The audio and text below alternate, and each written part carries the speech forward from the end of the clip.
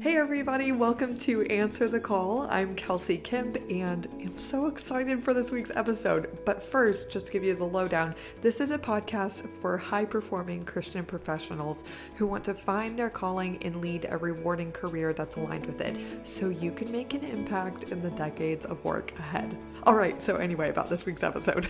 I've been so excited for it because it's with my friend Barrett, and he's someone I could always count on for at least these three great things, which is one, a great story, a great laugh, and also great business advice as someone who has gone from being a teacher to a top 50 real estate agent in a hyper competitive market, such as in Austin, Texas, where we have over 19,000 registered agents, just to give you some scale for how big a deal that is and what kind of success he's carved out for himself in this. So this conversation is perfect for those of you who are aspiring to actually any kind of self-employment. There's a lot of great principles he shares, especially around time management, productivity as one who is calling the shots in your own schedule and having an autonomous workflow.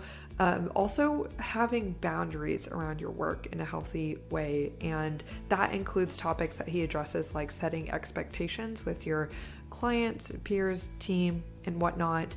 A lot of helpful stuff, actually, not even, as I'm realizing, wow, that's not even just for self-employed or aspiring self-employed folks. That's for all of us, isn't it? So I really hope you love this week's episode. Also, just for his really crazy career turnaround story from teacher to successful real estate agent. There's a lot here. All right, maybe I should just leave you to it. Enjoy this week's episode with Barrett Raven.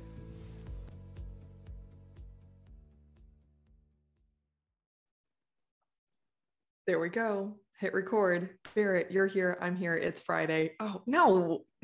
What you just did, the horns sign. Sorry, rock and roll. Oh, all right. I can accept that. I just finished telling you that I just came back from my alma mater, A&M. So I'm like, that is not the way to start this, but I understand.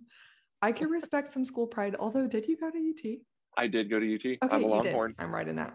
Okay. Well, moving on. So give us a little intro, who you are, where you live, what you do. And then we'll go deeper. For sure. Oh my gosh. And by the way, I'm so excited to be a part of your first 24-hour podcast interview. I heard we're going to cover every topic there is to cover ever. So I'm so excited. Mm-hmm. No, I'm just kidding. So I am Barrett Raven, and I am from the metropolis of Conroe, Texas, north of Houston. Graduated from UT in 2008. I was a teacher for a little while. I'm sure we'll get into that later. And I am now a residential real estate agent, and I run a team of 5 awesome real estate professionals, including myself. And we help people buy and sell houses in the Austin area. And I cannot wait to talk to you today. I'm so pumped. Oh, I'm excited to dig in, especially since you know that we love a good, juicy story about a career pivot around here. And so you went from teaching to being an ultra successful real estate agent. Also, can you say the name of your group? Because I want to say, I'm going to say badass. Okay, so I'm going to get an explicit rating on this. Wait, Raven Realty Group, right? We'll call it the Raven Residential Group. At Raven Realty Residential Austin. Group. All right, we love that. So how did you decide to make that pivot from teaching to real estate? Yeah, you can call it either. Oh my gosh. Okay, so to back up just a little bit. So I graduated from UT in 2008. I started dating who is now my wife, Kristen, back in 2008, right after college. You know her, she's amazing. And honestly, I think we both kind of assumed that we would go into like overseas mission work. And I was kind of like, I'll date you as long as you want to do missions as your life. And she was like, well, I'll date you as long as I know you want to do missions for your life. And we were like, yes, let's go. And so we started dating, and we got married like pretty quickly. Like we dated for 3 months, or engaged for 3 months, and it was just like, bam, let's do it. So I started teaching.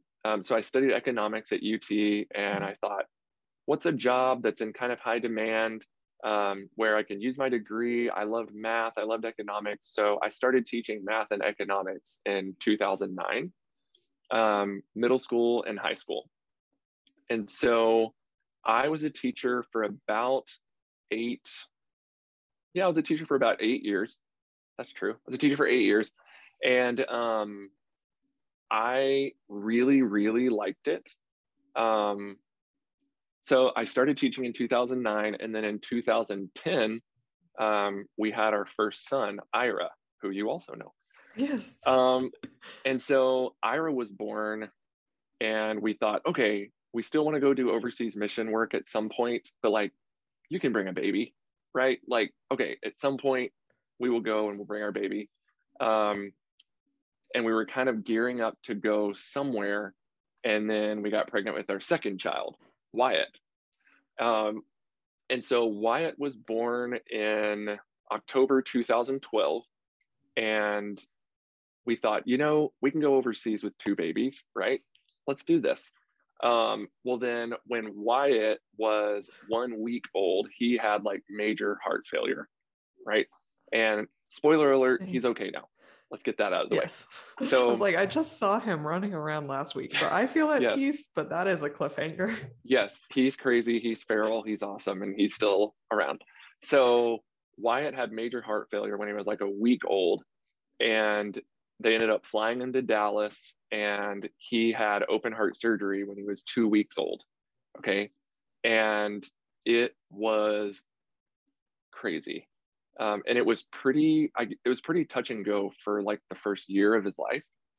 And I think coming out of that year, he ended up being okay. We knew that we had care for him, and we kind of knew that, like, all right, we're staying in Austin. Okay. Our families are in Texas. He had really great medical care here. And at that point, we had kind of like dug into some community here, and we were like, okay, we're not going to go do overseas missions. We're going to stick around here, dig some roots in or whatever. And kind of coming out of that year, like in 2013, I think going through something like that and having crushing medical debt, it kind of makes you look at your finances under a microscope, right? Mm-hmm. And so, I mean, I was teaching at a private school making like $38,000 a year, and I was the sole income provider in my family. I have no idea how we made that work, okay? But we did it. But coming out of that year, when we took a closer look at our finances, we just realized, oh my gosh, like this, not only is this not sustainable, like this actually hasn't been working for a while. And I realized like we are living paycheck to paycheck, and we were operating under what we like to call the don't overdraft plan. And we often failed at that. Okay. And so I really liked my teaching job at the time.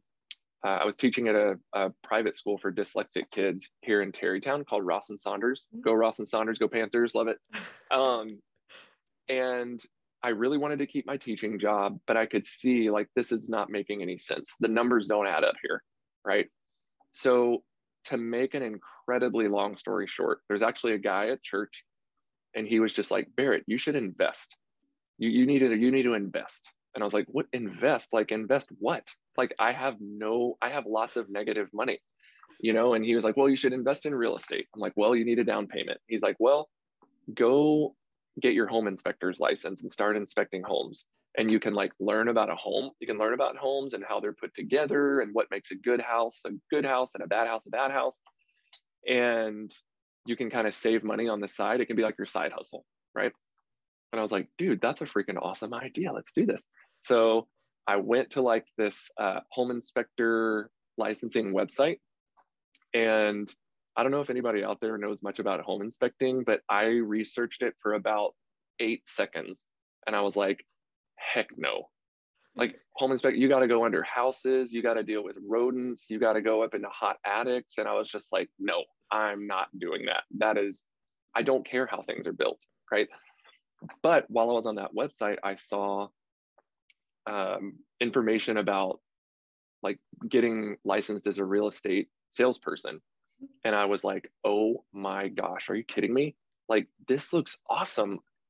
it's dealing with people, dealing with markets. And like I said, I got an economics degree, graduating in 2008 in the middle of the terrible Fun economic time. crisis.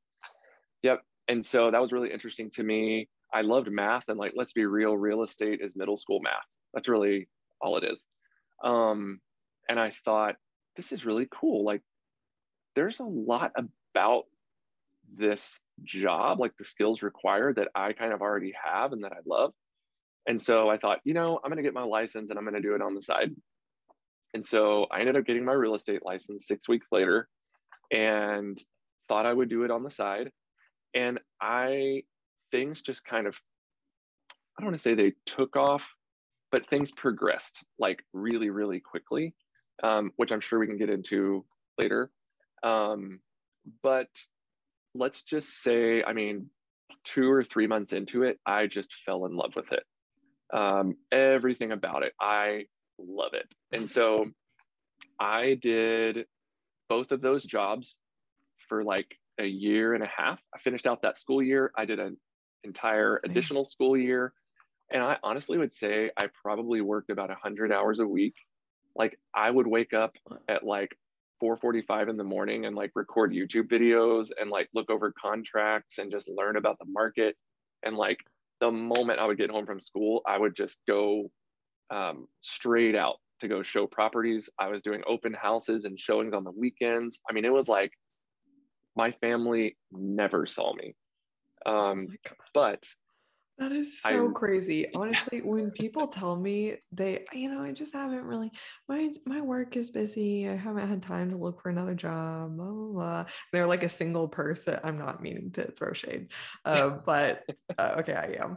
But like, I just don't have time. You didn't even just look for another job. You built up a real estate career, and you were teaching at a private school, and you had 2 little kids. What? Yeah, I don't know. Where But there's a will, there's a way. I agree. I agree. And I think something that was really cool, like a huge blessing about that time, is that I think before our son Wyatt went through his heart trouble and everything, I wasn't like super career motivated. I was just like, oh, cool. Yeah, like I have this teaching job and it's great and it's easy. Not easy. Teaching is not easy, but it was simple. I could just go to school every day and do my work and go home. But then after we went through what we went through with Wyatt, like this switch flipped in my brain, right? My therapist actually says, he was like, I don't believe he's really into the Enneagram. Yeah. And he's like, I am not a believer that people really switch Enneagrams, like over Enneagram numbers during their life. But he was like, I believe that you went from a 9 to a 3, like a peacemaker to an achiever, like overnight. And like I said, this switch flipped in my brain. And I would say I went into this mode of like, failure is not an option, Mm-hmm. and like, whatever it takes, I'm going to do it within ethical and legal guardrails. Yeah. And like, I am going to make this work. No one is going to tell me this is not going to work. I am going to force this. It's going to work.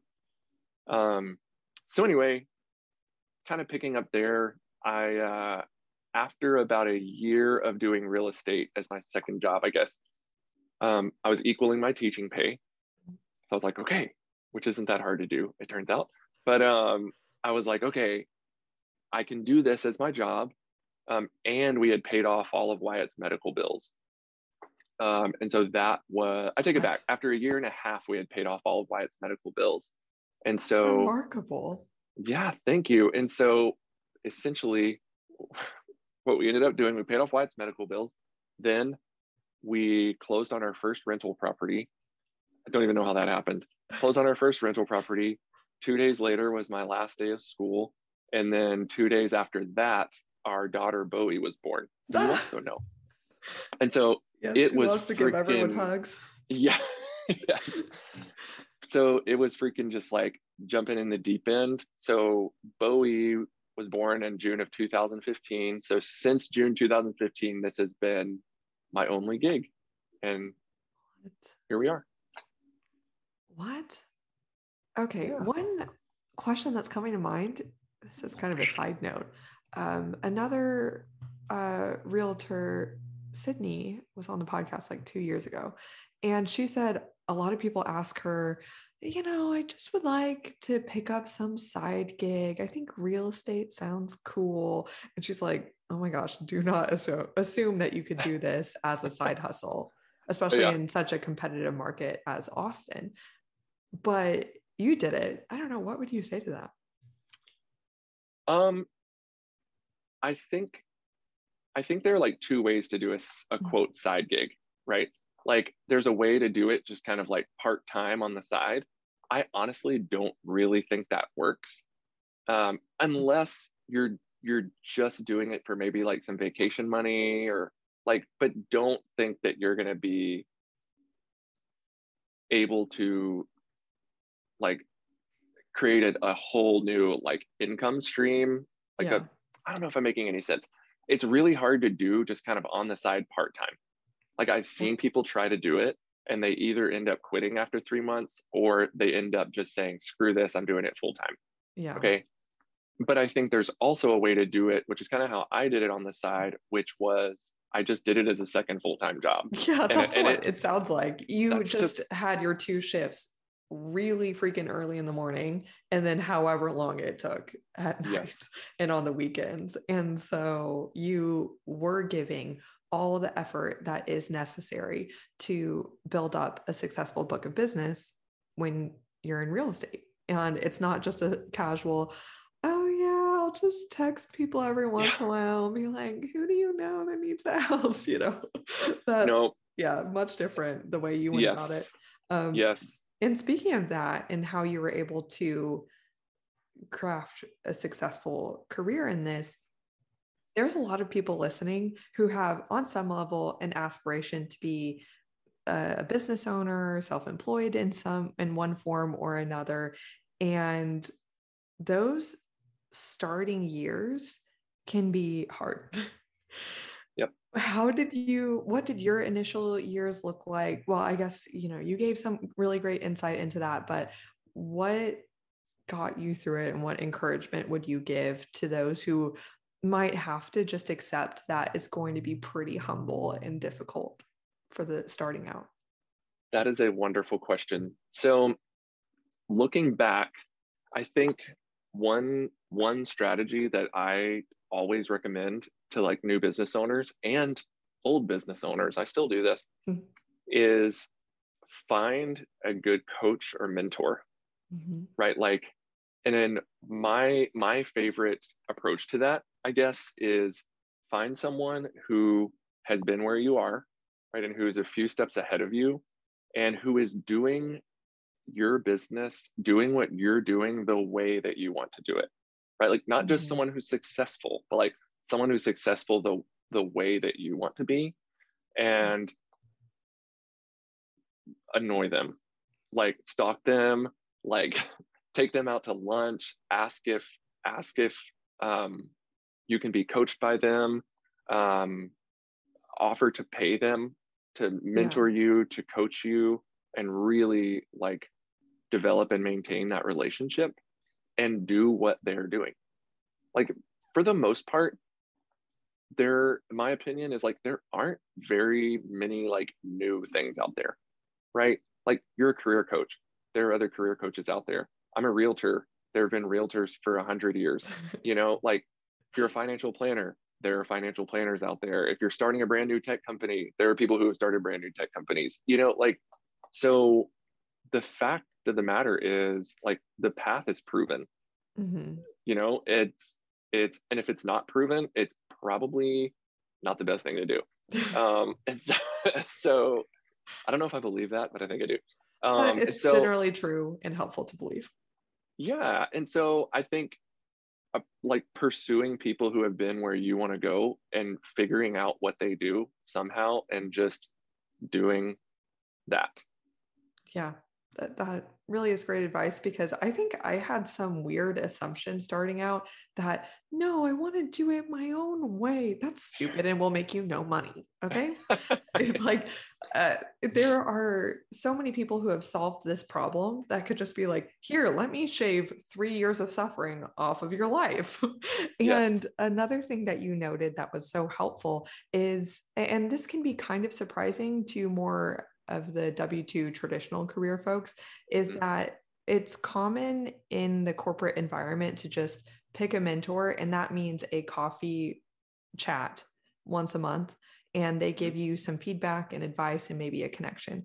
In business or in working with small business owners and asking them to give you advice and mentor you, you mentioned that it's actually pretty common to pay them Mm-hmm. because for the self-employed person, their time is money, and that would be a direct sacrifice from their business to take you Mm-hmm. on.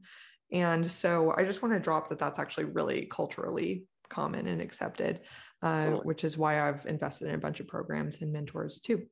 So I can imagine that, especially in the nature of your business, your phone is buzzing constantly, your email inbox is full.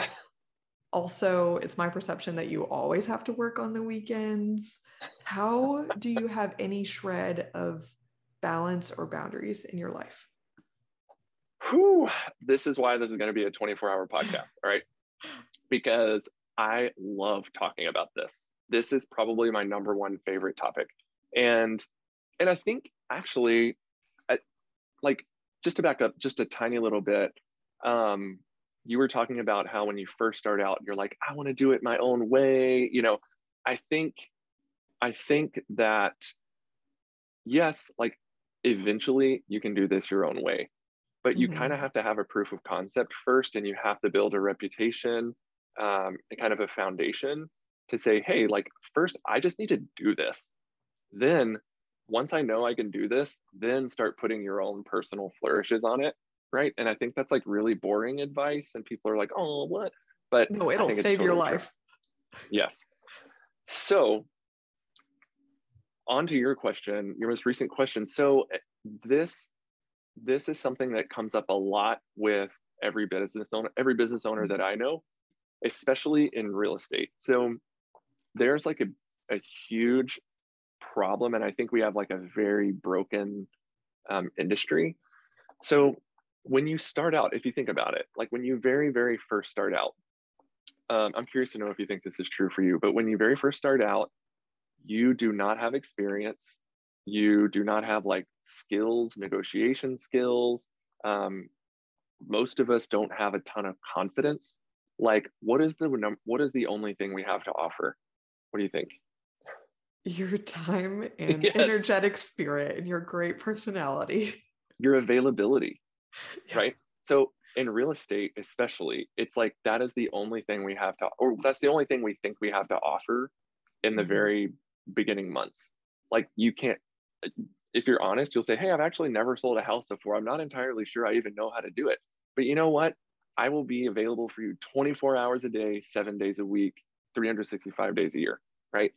And that's how a lot of us get business in the very beginning. And so the challenge is like walking that back, right? Because a lot of people if they experience success using that strategy, well, 1, 2 years in, when all of a sudden you do have skills, confidence, and experience, it's really hard to walk that availability component back because you, out of fear, right? You're like, well, what if this got me here? Like, what if I take that away and now all of a sudden I won't have any business. No one will want to work with me.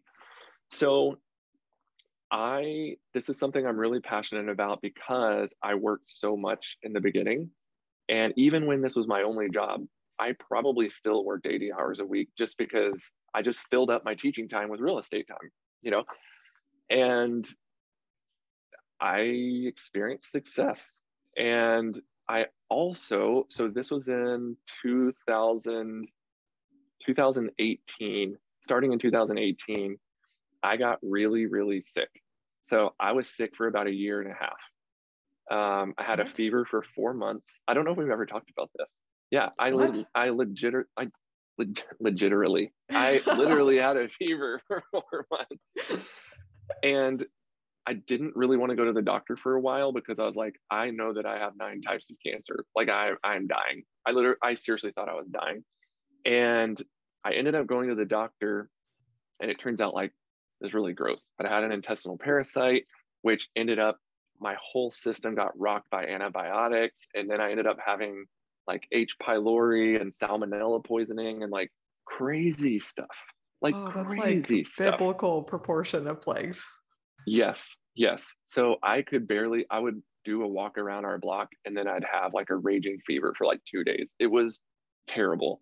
And I believe that it was purely like stress induced. And I was experiencing some just hardcore burnout.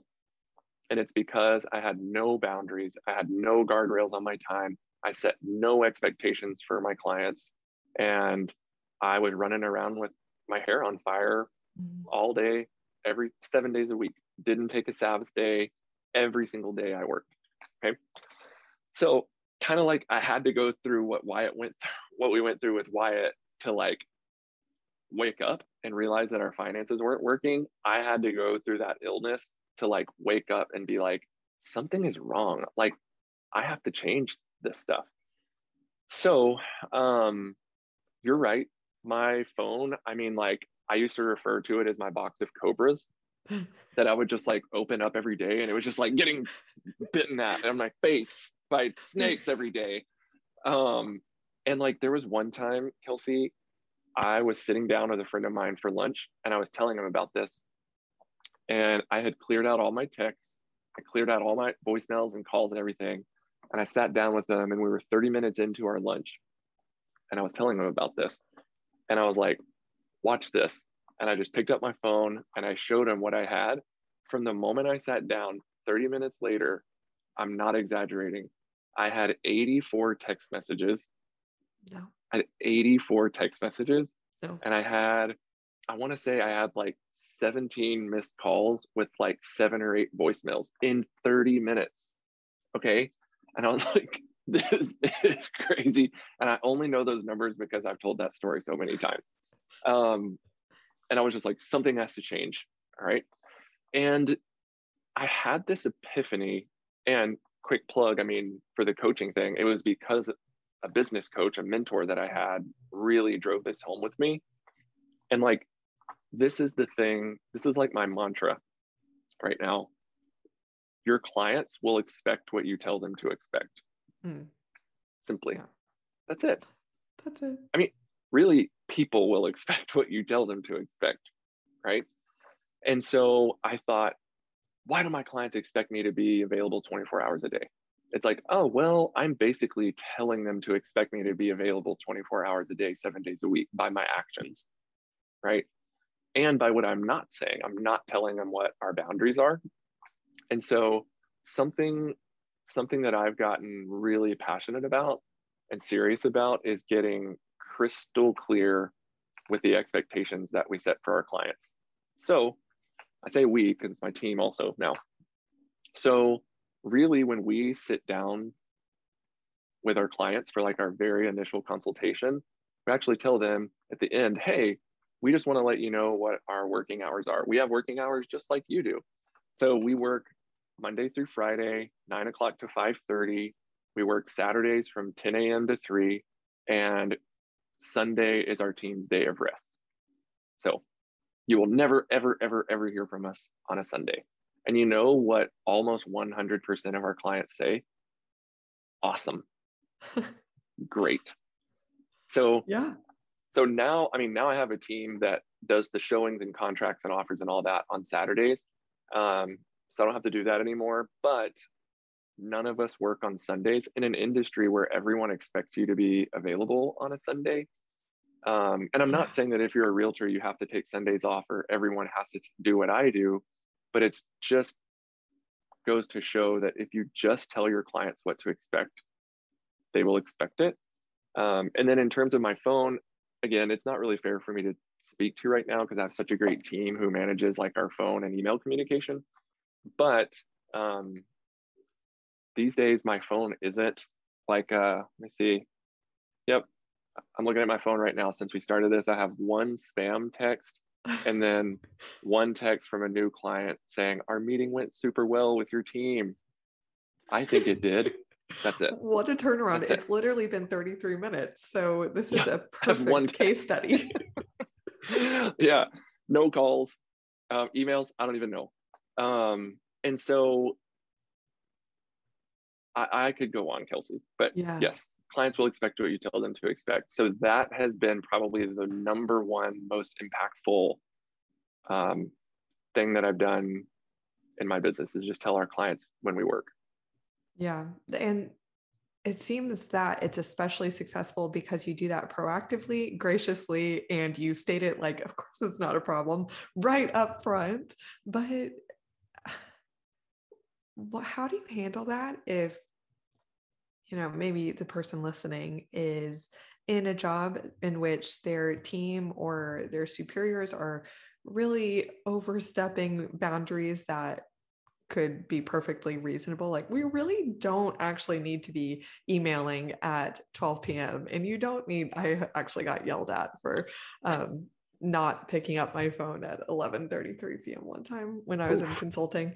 But how do you actually retroactively go back and kind of have a reassessing conversation with, whoever the stakeholder is, maybe the boss in this instance? Do you have any example with that in terms of a client that you had to communicate a boundary or level set in the middle of your relationship? Yeah, that's a great question. Um, I mean, here's the thing. I feel like if we do a good enough job of setting explicit expectations with our clients of like, this is who we are and this is how we operate, the clients who are not okay with that turn themselves away. Right. Yeah. So we don't have to work with everybody, and that's okay. Like, we have had, I'm not going to sit here and say everyone's cool with this, right? From time to time in 2021, we probably had 3 clients who were just like, oh, guys, like, I don't know about this. I really need a realtor who's available on Sundays. And I mean, I fight for it. I say, you actually don't. That's not what you need. And let me explain why. And like, here's what's in it for you, that these are our hours, right? But and I think that's another important point is, don't just say, hey, client, you want to work with me? This is what it's going to take. And we don't work on the Sundays, right? We try not to frame things in terms of what we don't do. Yeah. We try to frame things in terms of what we do. Yes. And so we do take Sunday off. Like, we do take Sunday as a day of rest, right? And I think you have to explain it in terms of what's in it for them, right? There's the whole what's in it for me syndrome. And so, yes.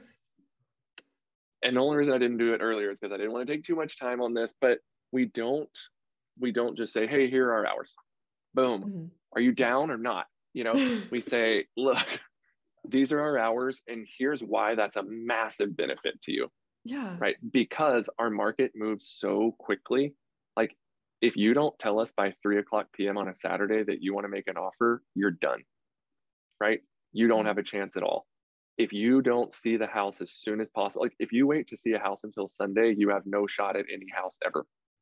So, like, why even waste your time seeing houses on Sunday? Come on. Like, oh yeah, cool. So again, really explaining it in terms of what's in it for them. But I think probably the most important tactic here is, in terms of like resetting expectations in the middle of the process. We don't really run into this very much, but it's actually just like demonstrating what you said. So, I mean, don't stop responding, don't respond, put your phone away. Now I have like a separate work phone and a personal phone, so that helps a lot. But even when I had one phone, I mean, at 5:30, I just put my phone in the cupboard, like, turned it off, put it in the cupboard. And I'd tell my family and my personal friends, like, if you guys need me after 5:30, text Kristen, or I'll get back to you the next day. Yeah. So I think what's hard is, what the worst thing you can do is set the expectation with the client, and then you do not have integrity, that's, you know what I mean? Like, not actually hold up that expectation. Yeah, completely. And I think what you said about just framing everything in the positive and a value add to them, and the reason of why you're contributing with this strategy or this boundary instead of taking away by executing it. Everybody should learn that in every communication instance. Like a master negotiator, he was with the FBI, Chris Voss. He has the number one, or he has the highest rate of successfully negotiating violent hostage situations in the history of the FBI. He wrote a book called Never Split the Difference. I think I mention it pretty often. And it's so important to acknowledge what he says, which is, listen, everything is a negotiation. All of your communication really is. And to learn how to be others focused as well in that, you have to be, it's not like you're trying to be slimy. It's just, you're literally, I think I'll boldly say, become a better person when you train your mind to work in, I'm communicating this for them instead of, hey, I need to ask something or take something away or get a favor or get you to obey me or something. So that's so important that you highlighted that. The other thing that I would love to learn from you about is not only management of boundaries, but management of time, because of how productive you've been able to be and to manage such a workload and a team now and build this. You clearly have a lot to say on it. Were you always the disciplined time managing type, or did you really have to cultivate this? No, I've been that way ever since I was born. Just kidding. No. Some people are, and we just have to acknowledge it up front. Yes. No, absolutely not. Well, okay. So I had a little bit of a head start. So being a teacher, you have to plan your entire day, right? Quite seriously, every minute of the day is planned out. Okay, so, and in all of my years of teaching, I even had lunch duty with these kids. All right, so I never even had like a lunch break. So it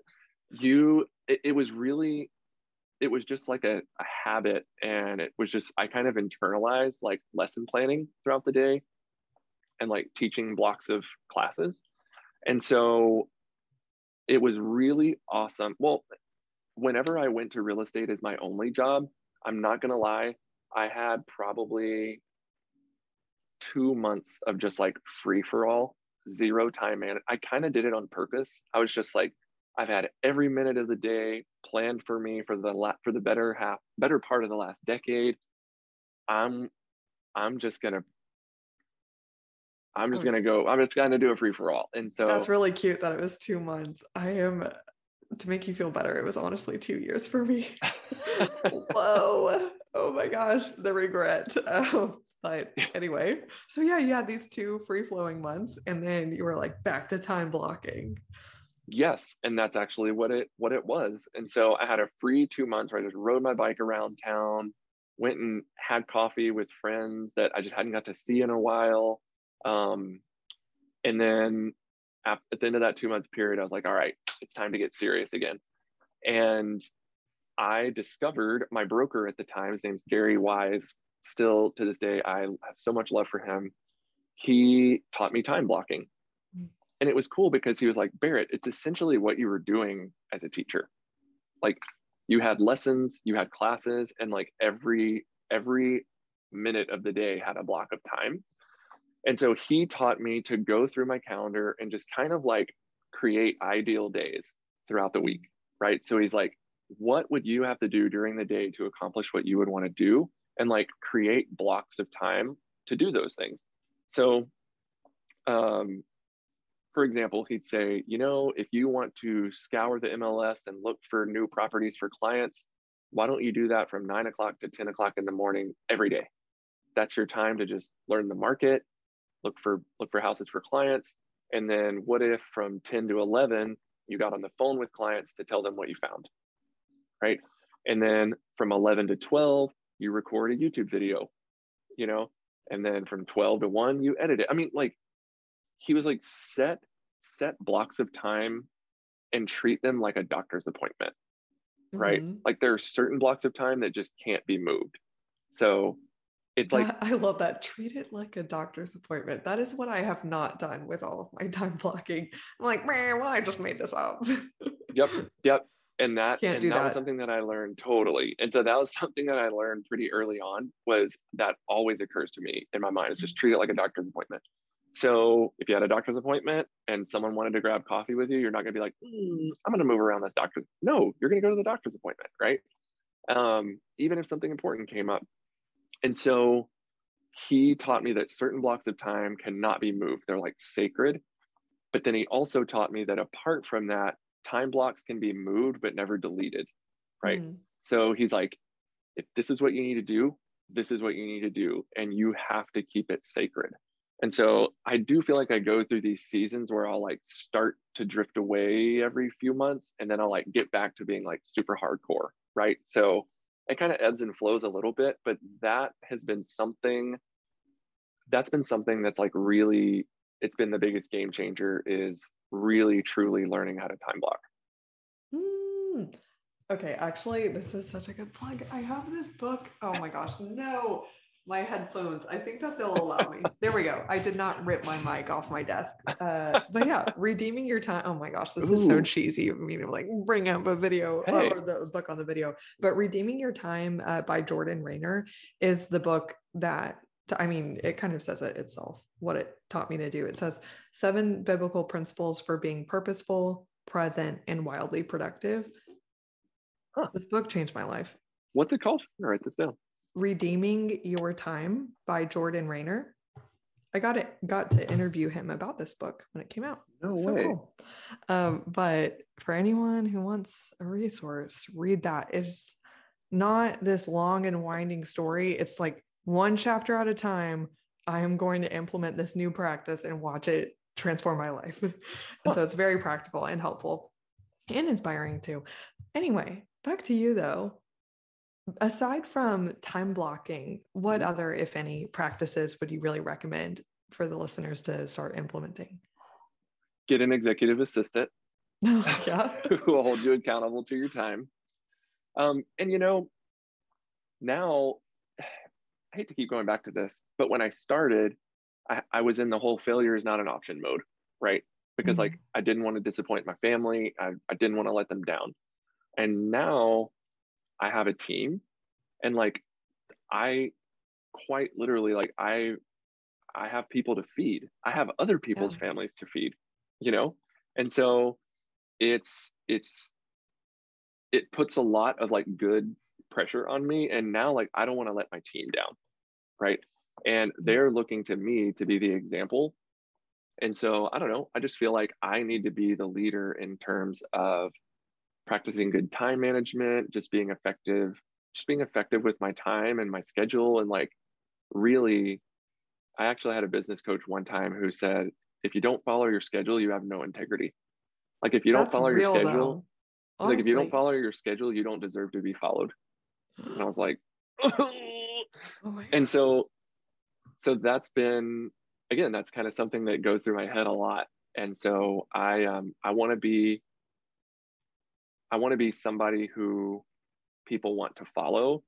And so here we are. But so Mhm. get an executive assistant, get a team. Um, Here's another thing. This has been like a recent hack that is probably a lot of people already do this and it might seem really obvious. But when I go through your calendar every morning, right? And then actually write it down.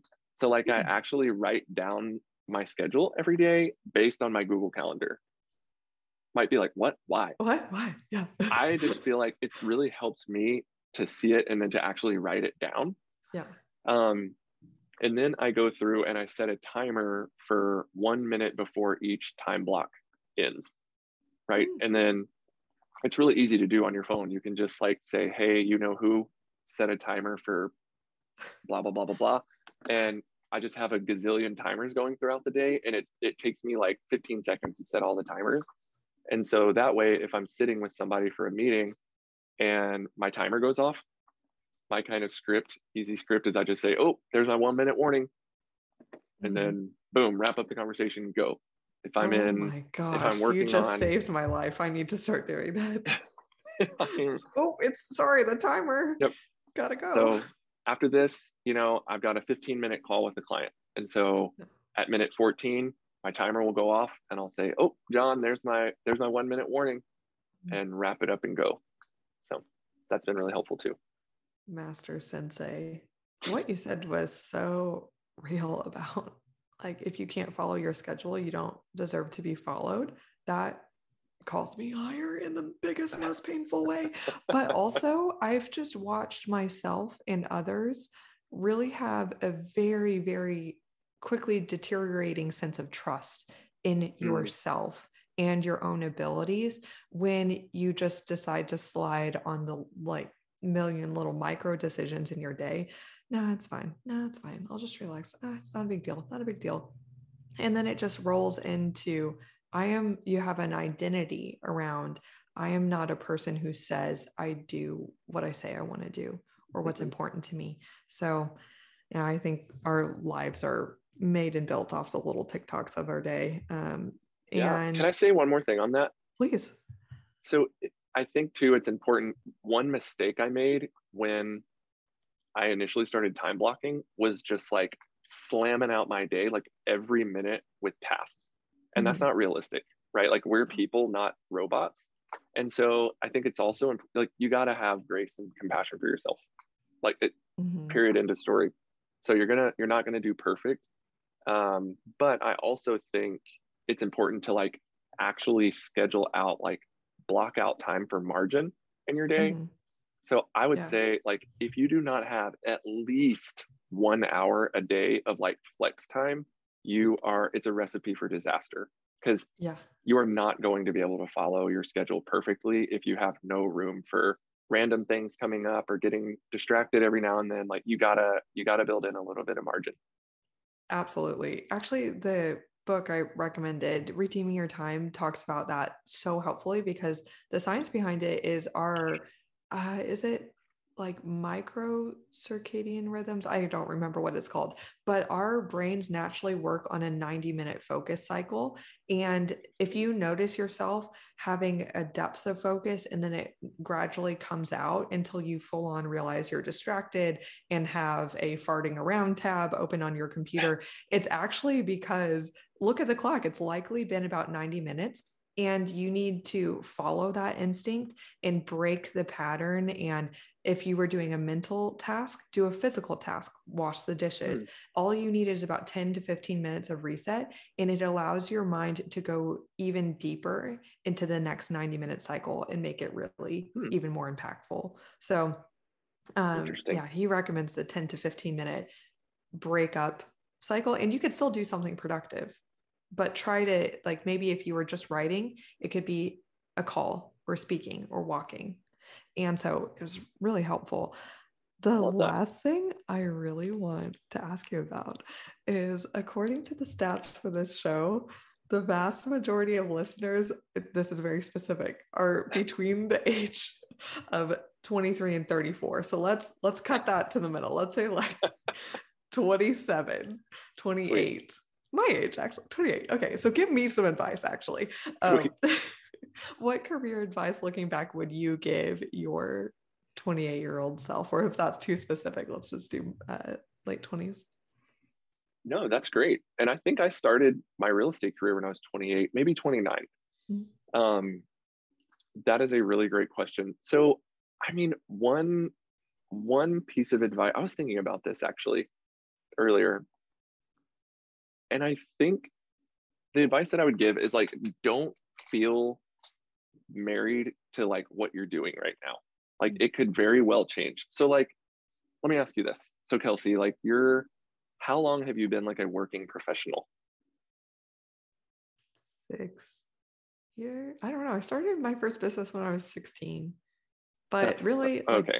6 years post college. Yeah. Okay. So let's say 6, right? So since you were like what, 22?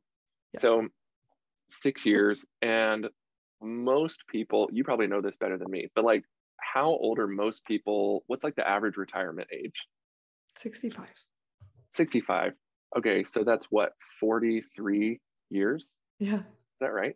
So we have a 43, is that right? Yes. I'm a math teacher. I don't know. I'm just going to say yes. Let's say 43 years. That's 43 years. All right. So you've been working for 6 years. You've been a serious like professional for 6 years.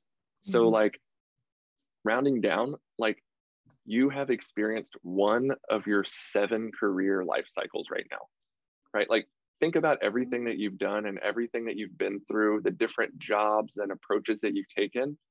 Like you've only been doing this 6 years and you have 6 more of those to do. That's really humbling.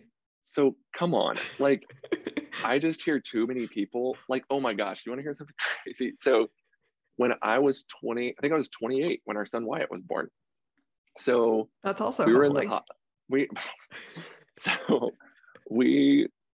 I'm 37 by the way, and I feel 77. So anyway, I was 28 when Wyatt was born, and we were in the hospital, and I was just so like inspired by like the doctors and like the respiratory therapists and the like cardiac surgeons and everything.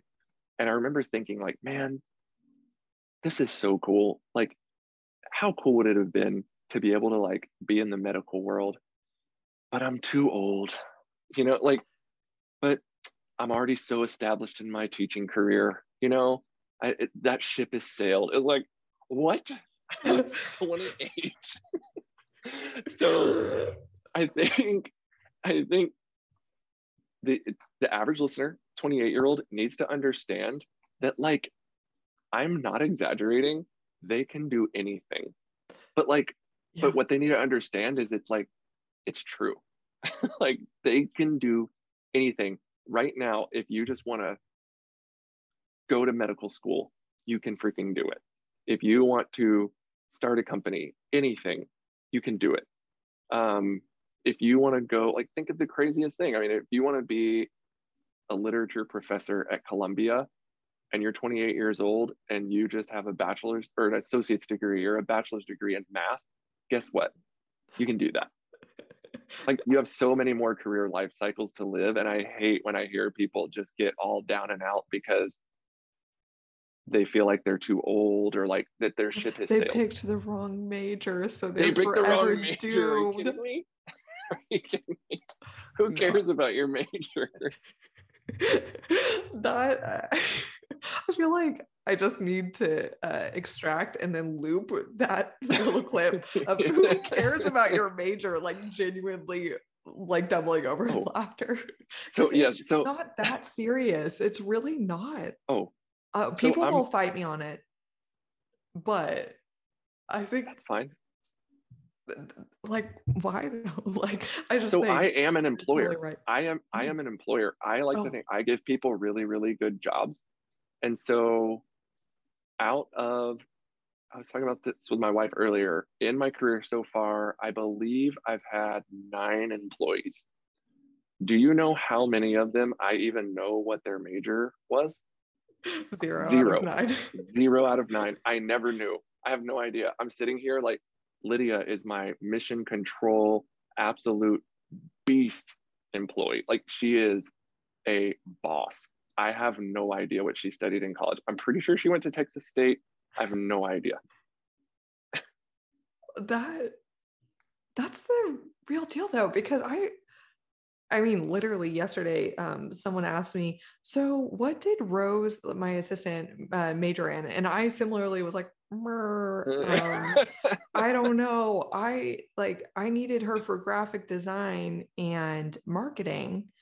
And so I just paid attention to the way she designed her resume and she did some mock-ups and had a portfolio. I don't care. Like I actually, okay. I don't want to ruffle feathers.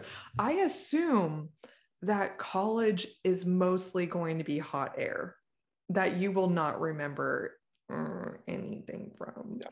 So I'm more concerned about, as I'm sure you are, what kind of professional are you? What kind of person are you? Do you have follow through? Do you have examples of your work? Do you have case studies? Like what was your real professional experience like?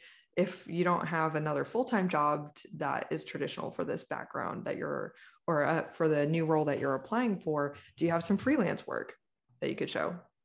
Mm-hmm. That's really what matters. So, and you could drum up, to your point, drum up new experience to qualify you for a new level in your career anytime. Anytime. Man, thank you for that. Any closing final words, that anything that you want to underscore from our conversation or make sure that the listeners walk away with? Yeah. And I mean, I think this is more directed to, well, it's definitely directed to business owners.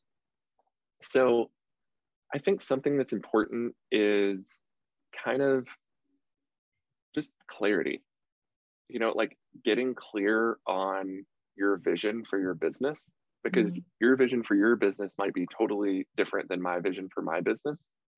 So like, for example, one thing, like a big game changer for me has been just learning the art of delegation, right? Like, I am not the best. I am not the savior of the universe. Like, our clients, for the most part, don't care if I'm doing something or a team member is competently doing it.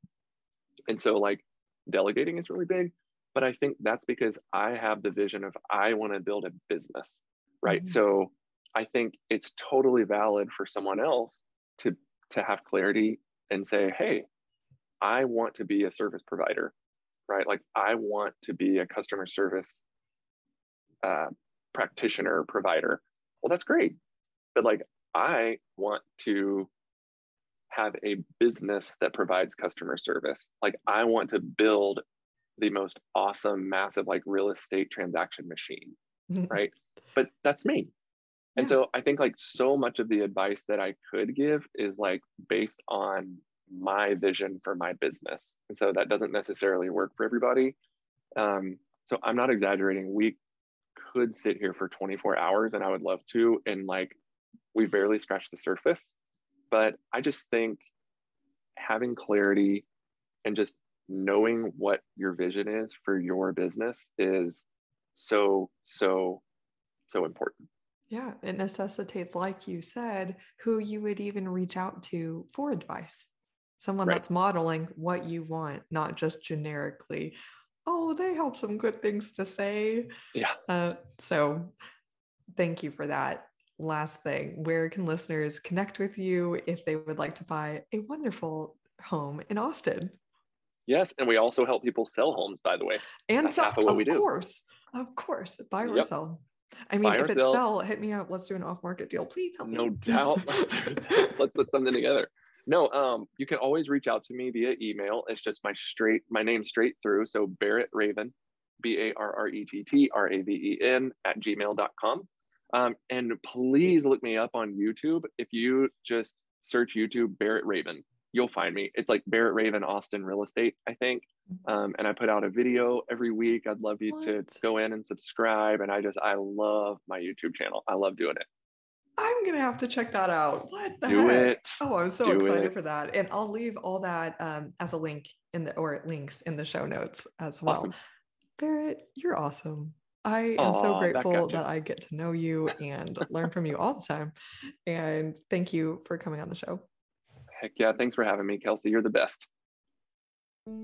Ha! I actually over-delivered in these show notes by not just linking Barrett's YouTube channel and email, but also his dope website and Instagram. Please go check him out and support.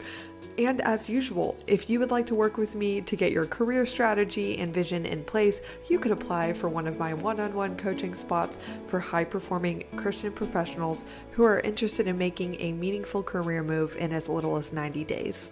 Whether that's landing a job at a company you really look up to and are excited about, or pivoting into a new career path altogether. You could head to my website and apply for a free career strategy session with me at kelseykemp.com/services. The program is selective and the spots are limited, but go ahead to kelseykemp.com/services. All of those links are, you guessed it, in the show notes below.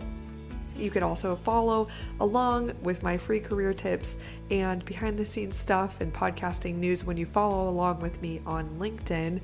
That's where I'm at more of the time these days. And if this episode impacted you, I would just be so honored if you were up to support the show with just one click. so easy, by leaving a rating on whatever platform you're on right now. See you next week on Answer the Call.